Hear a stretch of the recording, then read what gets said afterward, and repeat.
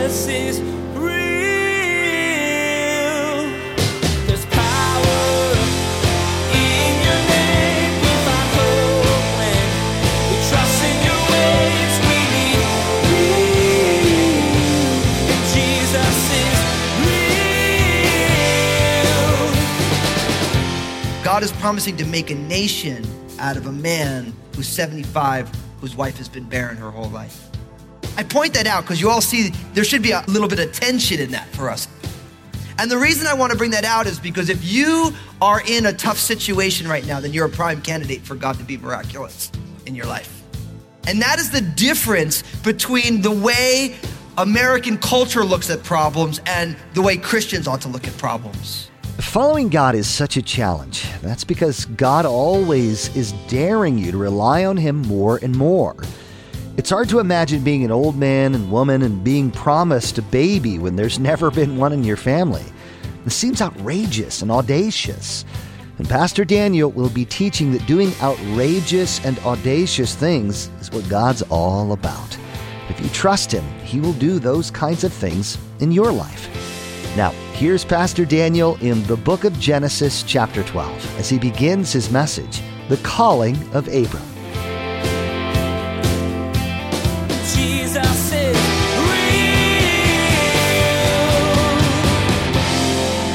All right, let's open up in our Bibles to the book of Genesis, chapter 12. If it's your first time, open up a Bible. This is the very first book, so open up the front page, and the book of Genesis will be there. We're in Genesis chapter 12. Now, we are starting a new series that we're calling Patriarchs, which, if you've been traveling with us, we did take the first 11 chapters of the book of Genesis, and most scholars would tell you that there is a break in the flow of the book of Genesis between chapter 11 and chapter 12, because beginning in chapter 12, we're going to begin looking at the life of Abram, who becomes known as Abraham, and there's books coming out, New York Times bestsellers, about Abraham being the patriarch of the three major monotheistic religions, Judaism, Islam, and Christianity. And we will see that here in the book of Genesis. Not that Abraham believes all of the things in all of those religions, but that he was the founder, the father of these three religions. And so we see the life of Abram, who becomes Abraham. We're going to see the life of Isaac, who is Abraham's son, the promised son. And then of Isaac's sons, we're going to see the life of Jacob, who was the father of the 12 tribes of Israel. And so all of that we get from Genesis chapter 12 until Genesis chapter 50. So we're calling this series Patriarchs. Genesis chapter 12. It begins this way. Now the Lord had said to Abram, get out of your country, from your family, and from your father's house, to a land that I will show you. I will make you a great nation. I will bless you and make your name great, and you shall be a blessing. I will bless those who bless you, and I will curse him who curses you. And in you all the families of the earth shall be blessed. So Abram departed as the Lord had spoken to him, and Lot went with him. And Abram was 75 years old when he departed from Haran. Then Abram took Sarai, his wife, and Lot, his brother's son, and all their possessions that they had gathered, and the people whom they had acquired in Haran, and they departed to go to the land of Canaan. So they came to the land of Canaan. Abram passed through the land to the place of Shechem, as far as the terebinth trees of Moreh. And the Canaanites were then in the land. Then the Lord appeared to Abram and said, to your descendants I will give this land. And there he built an altar to the Lord who had appeared to him. And he moved from there to the mountain east of Bethel, and he pitched his tent with Bethel on the west and Ai on the east. There he built an altar to the Lord and called on the name of the Lord. So Abram journeyed, going on still toward the south, or in the Hebrew, that last word south is the Negev, which is the desert. Now, in verse 1, things start rolling because you have now the Lord. Now in your Bible it says capital L, capital O, capital R, capital D. That is Bible translators for the personal name of God. This would be, in the Hebrew, it would be 4 consonants. A yud, a hey, a vav, and a hey. And that's Hebrew for YHWH. which is I am who I am. Historically, they would say it was Jehovah. Scholars would say that primarily the name would be Yahweh. And if you want, I can explain that to you later about why the different translations. But you have the personal name of the Almighty Creator God now said to Abram, who is this first patriarch. And he says, get out of your country, from your family, and from your father's house to a land that I will show you. So it's interesting that the Lord God talks to this man, Abram, and says, I want you to go on a pilgrimage. I want you to leave your father's house. Now, that might sound normal to us, but in that day and age, and even up until the time of Jesus, people's livelihoods was tied to that of their family.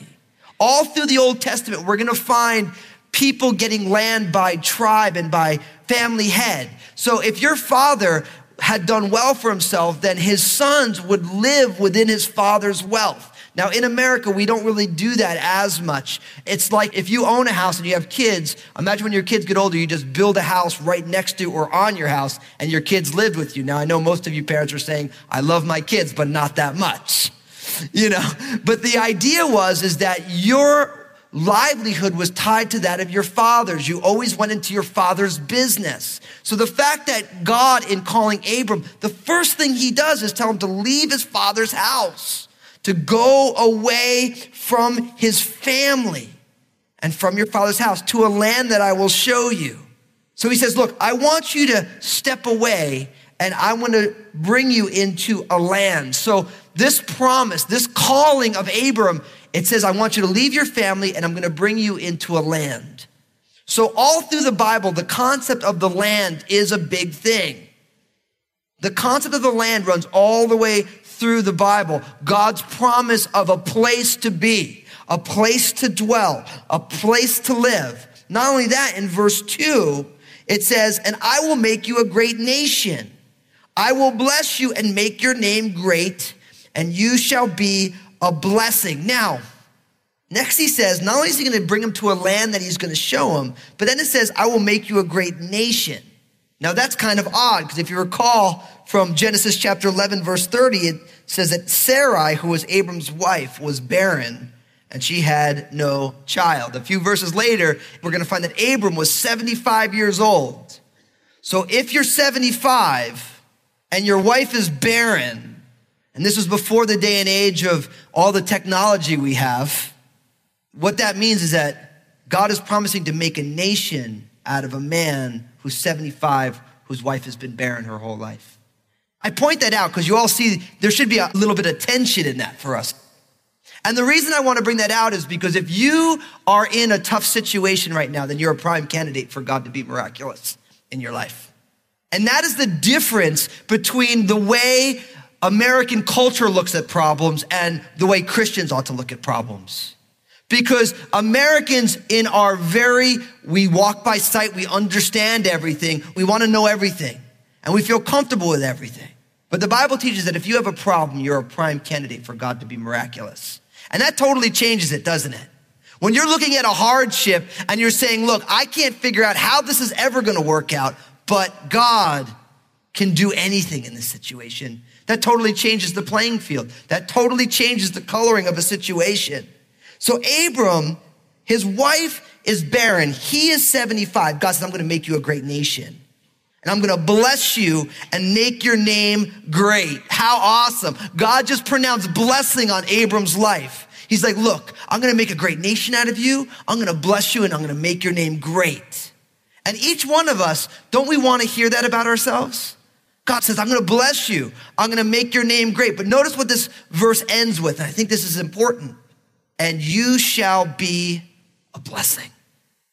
Now, again, this is the difference between 21st century Western culture and the Bible. In 21st century Western culture, it's give me, give me, give me. Bless me, bless me, bless me so I can keep it. So I can hold it for myself. I want all my blessings. I want to keep them all together like I'm collecting figurines or something. And I want all my blessings. The Bible says, no, look, you get blessed so that you can be a blessing. Now, no matter where you are in your life, and I'm not just talking finances, no matter what gifting God has given you, No matter what it is, God has given it to you not so that you can just use it for your own ends for the rest of your life, but for you to say, look, I've been given all this. How can I be a blessing to the world in the name of Jesus through this gift? God always blesses us to pass that blessing through to other people. And no matter where you are in life, no matter what's gone on, no matter if you're older or younger, whether you're well off or not, we all have opportunities to bless people if we're willing. If we're willing to say, God, this life, these giftings, all this that you have given me, no matter how meager or how great, Lord, I want to use it to be a blessing to the world in the name of Jesus. And if God's people, all of the Christians in the entire globe were to get on this page and say, God, you have blessed me so I can be a blessing, the world would be blessed. People would say, man, I don't necessarily believe in their Jesus, but the world would surely be a pretty rotten place if they were gone. I love this. God says, I'm going to bless you. I'm going to make your name great. I'm going to make a great nation, and you're going to be a blessing. Maybe for some of us, we just need to simply write down in our journals, God has blessed me so I can be a blessing. Who can I bless? Who can I be a blessing to? Who can I come alongside in the name of Jesus and help? I love this. God wants us to don't hold those blessings. I've heard it said you can't outgive God. And I like that. Because the thing is that if we hold on to our blessings, then our hands are full. But if we pass giftings along, we're just going to keep moving over. As we keep emptying our hands, God can keep filling us. To whom much has been given, much will be required.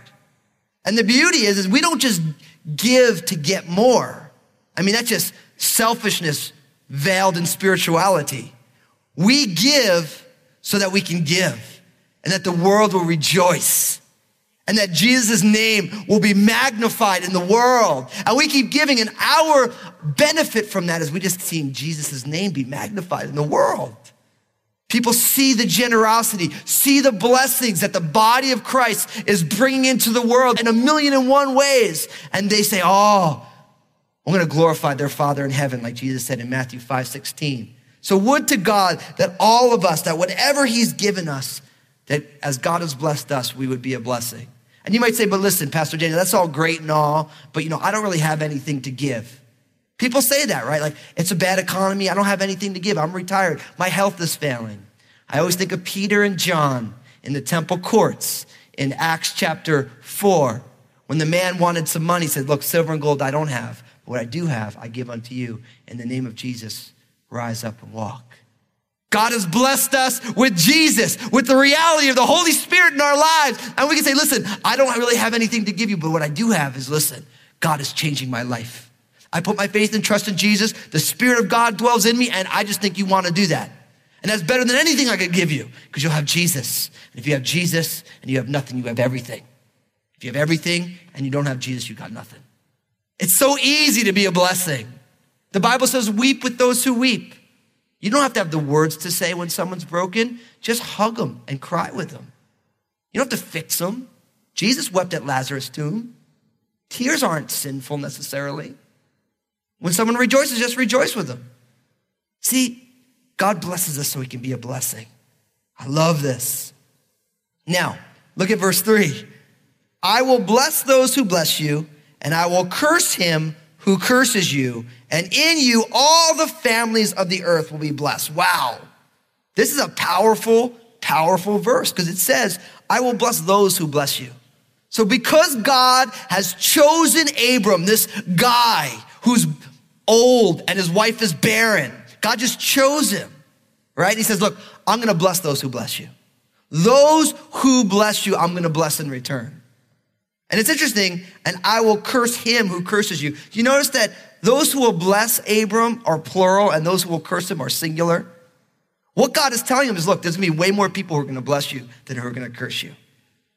And you know what's so awesome? If you're God's kid today, that's true for you as well. There's going to be way more people who are going to want to bless you than who are going to want to curse you. And I know we live in a day and age where we're very scared, like, oh, they're not going to like me because I'm a Christian and all this stuff. But you know what? That's just Satan's way to keep us from talking about how good God is. Because what's amazing is the statistics tell us that 7 out of 10 people will go to church with their friends if their friend just asked them.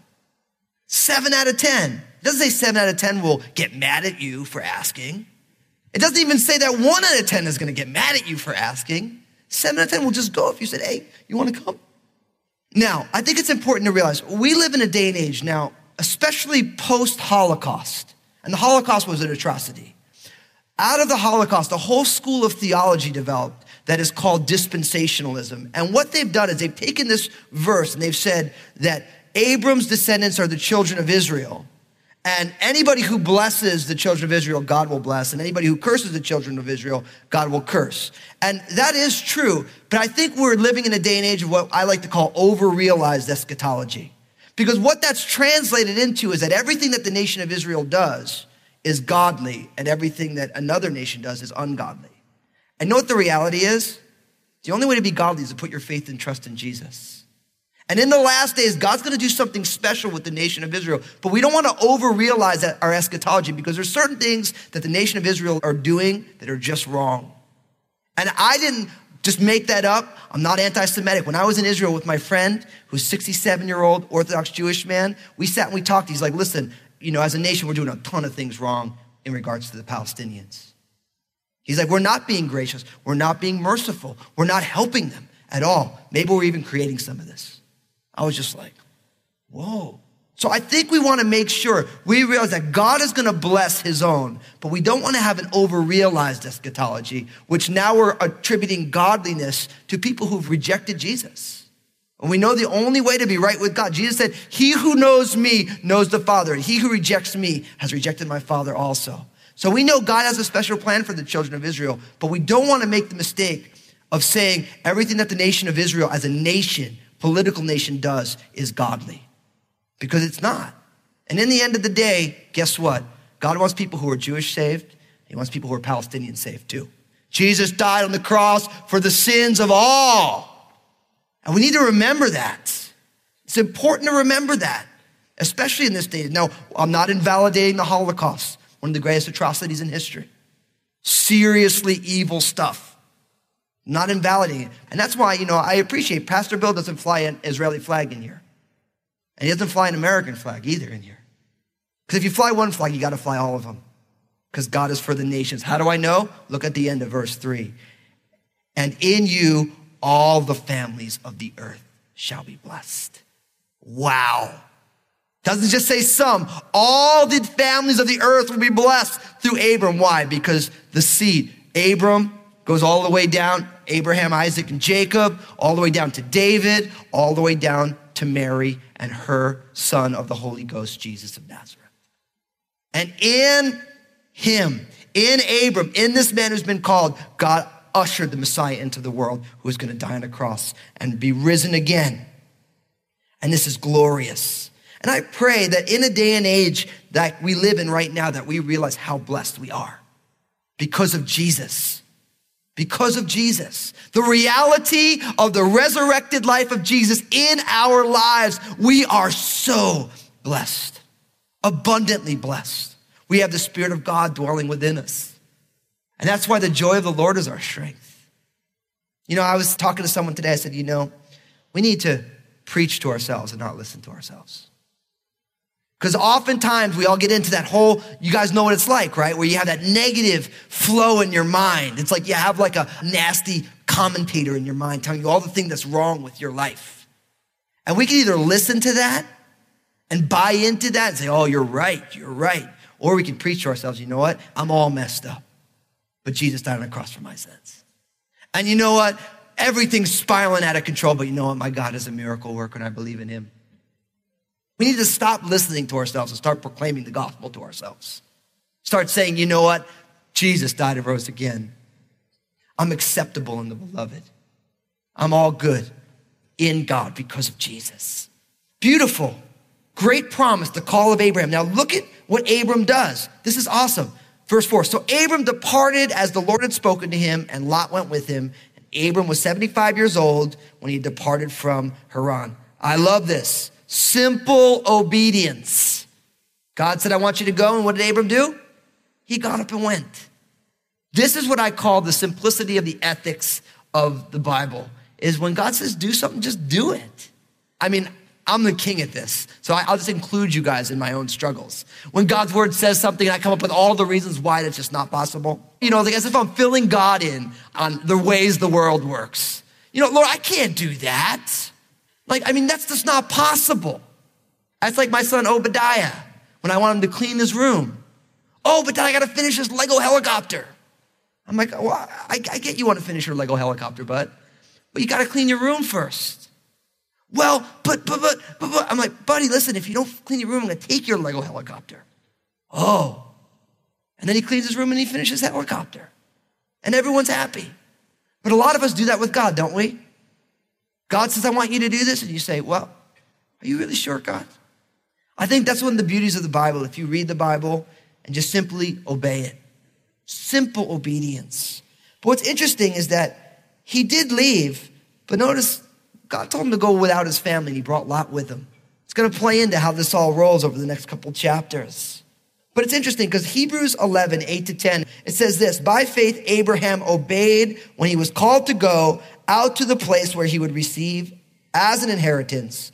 And he went out not knowing where he was going. By faith, he dwelt in the land of promise as in a foreign country, dwelling in tents with Isaac and Jacob, the heirs with him of the same promise. For he waited for a city which has foundations, whose builder and maker is God.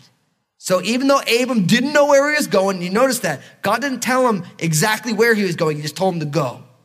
And on the way, God showed him where to go. I think this is an important lesson for us because we all want all of the answers, don't we? But we really want to walk by sight and not by faith. We would say, imagine if God told you, listen, I want you to leave your family right now. You'd say, well, where am I going? God's silent. Most of us aren't going, right?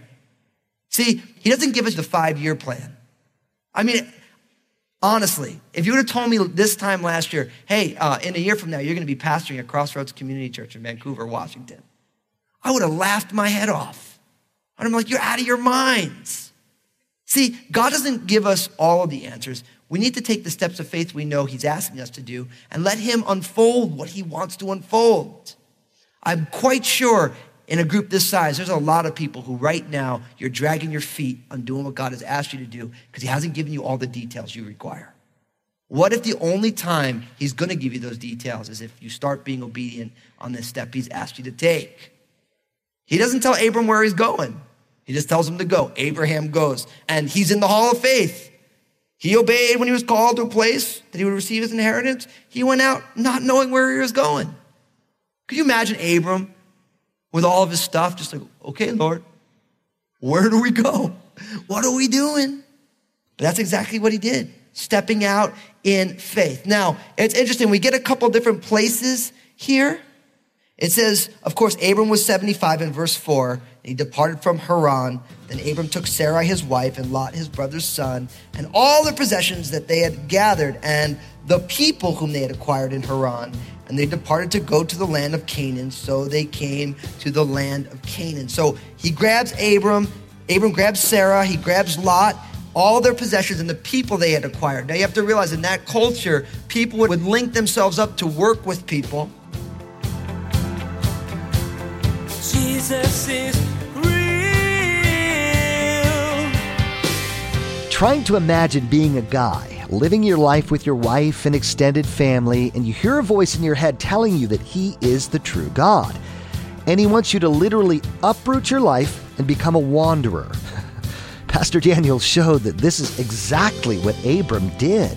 He heard and he obeyed. It's clear from this example that this is what God expects us to do. Listen to God's voice and then do what he tells us to. Hey everybody, Pastor Daniel here. I realize that there are many of you, you're not a born-again follower of Jesus. You've never put your faith and trust in Jesus. But as you've been listening, you've been saying to yourself, I want to begin to follow Jesus. I want to help you do that right now. We're going to pray a simple prayer that just acknowledges who Jesus is in your life. Pray this prayer with me. Say, Jesus, I'm giving you my life. Thank you for saving me. I believe in you, your life, your death on the cross, and your resurrection. Forgive me of my sins. Fill me with your Holy Spirit. And I ask it in Jesus' name. Amen. For those of you who just received Jesus as your personal Lord and Savior, I'm so excited for you. I want to help you take your next steps with him. So pull out your mobile phone, text the word SAVED to 51400, SAVED to 51400. And my team will get in touch with you. We want to get some more resources in your hands to help you on this journey. Next time on Jesus is Real Radio, Pastor Daniel will continue with the beginning of Abram's journeys. you'll see Abram traveling across the land and working on his listening to God. The Bible will show Abram's failings in his walk with God and God's patient encouragement for Abram to get back on track as Abram and his wife Sarai deal with the consequences of their poor choices. You've been listening to Jesus is Real Radio with Pastor Daniel Fusco of Crossroads Community Church. Pastor Daniel will continue teaching through his series called Patriarchs next time. Until then, may God bless.